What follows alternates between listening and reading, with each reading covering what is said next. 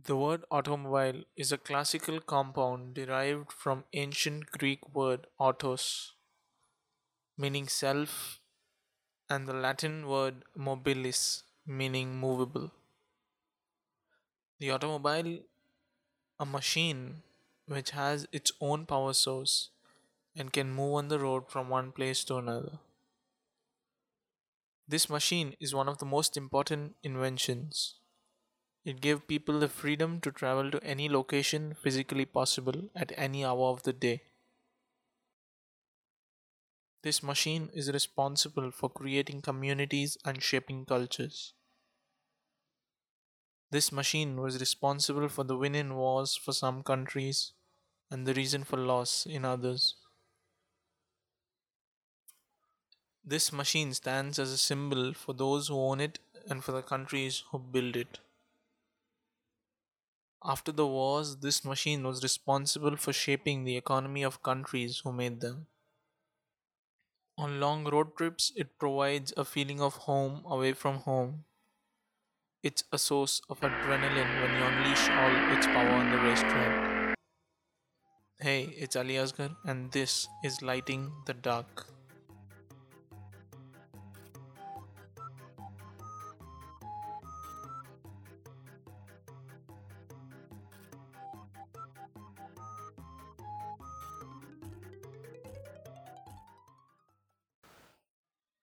This machine connects to their customers on an emotional level, and to connect to customers at such level requires a lot of research, high quality service, and marketing.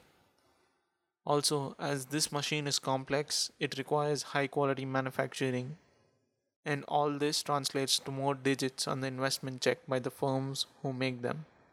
So, when an automobile company sets up their shop in new countries, it's like adding a new support column to the economy of that country.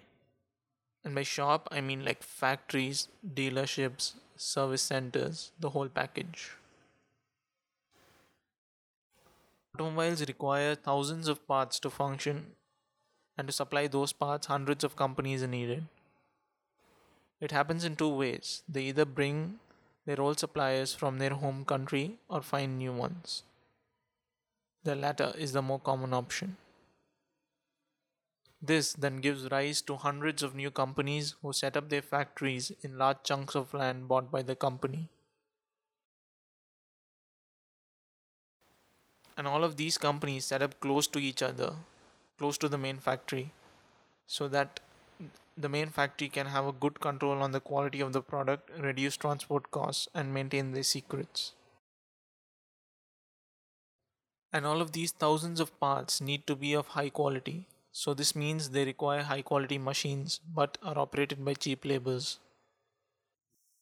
This company has bought a huge chunk of land in an area. So, thousands of new people are going to come to work to this area. So, they need food, transport, and some may even need housing.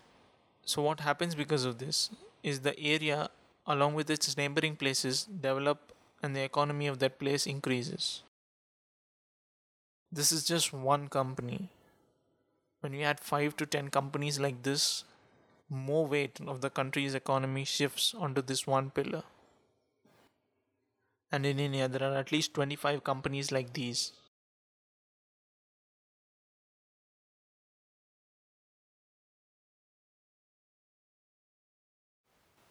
The United States had high production numbers for goods like steel, glass, rubber, and many others, which allowed it to become the automobile hub for many years. But as time went by and technology became cheaper, developing countries could now provide cheap labor, cheap electricity, and could start mining in their own countries. So, to reduce costs, these companies started moving to those countries. But the origin countries of these automobile companies knew the impact of them to their economy. So, they helped ease the rules of import and export of materials and also provided various schemes to keep them from going to a different country. Unfortunately, this does not work for them very well, has it? Because we see these companies opening new factories in different countries to target the customer base there.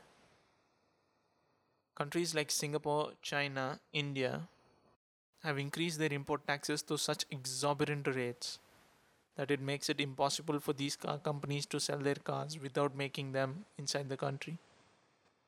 The Make in India movement was started for that sole reason, to push companies to make factories in India. When companies like Kia, MG, Jeep wanted to sell their cars here by importing them, the government told them no by increasing the import taxes to around 140 to 182%. Now, these companies wanted to target the mid segment, and this won't work because the cars will be very costly.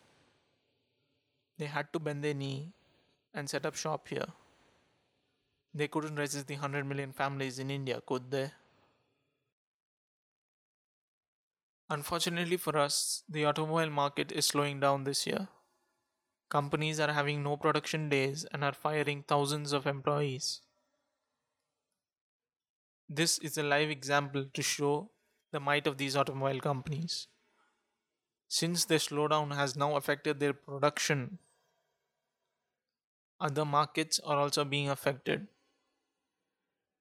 and this was bound to happen since automobile industries are dependent on many industries.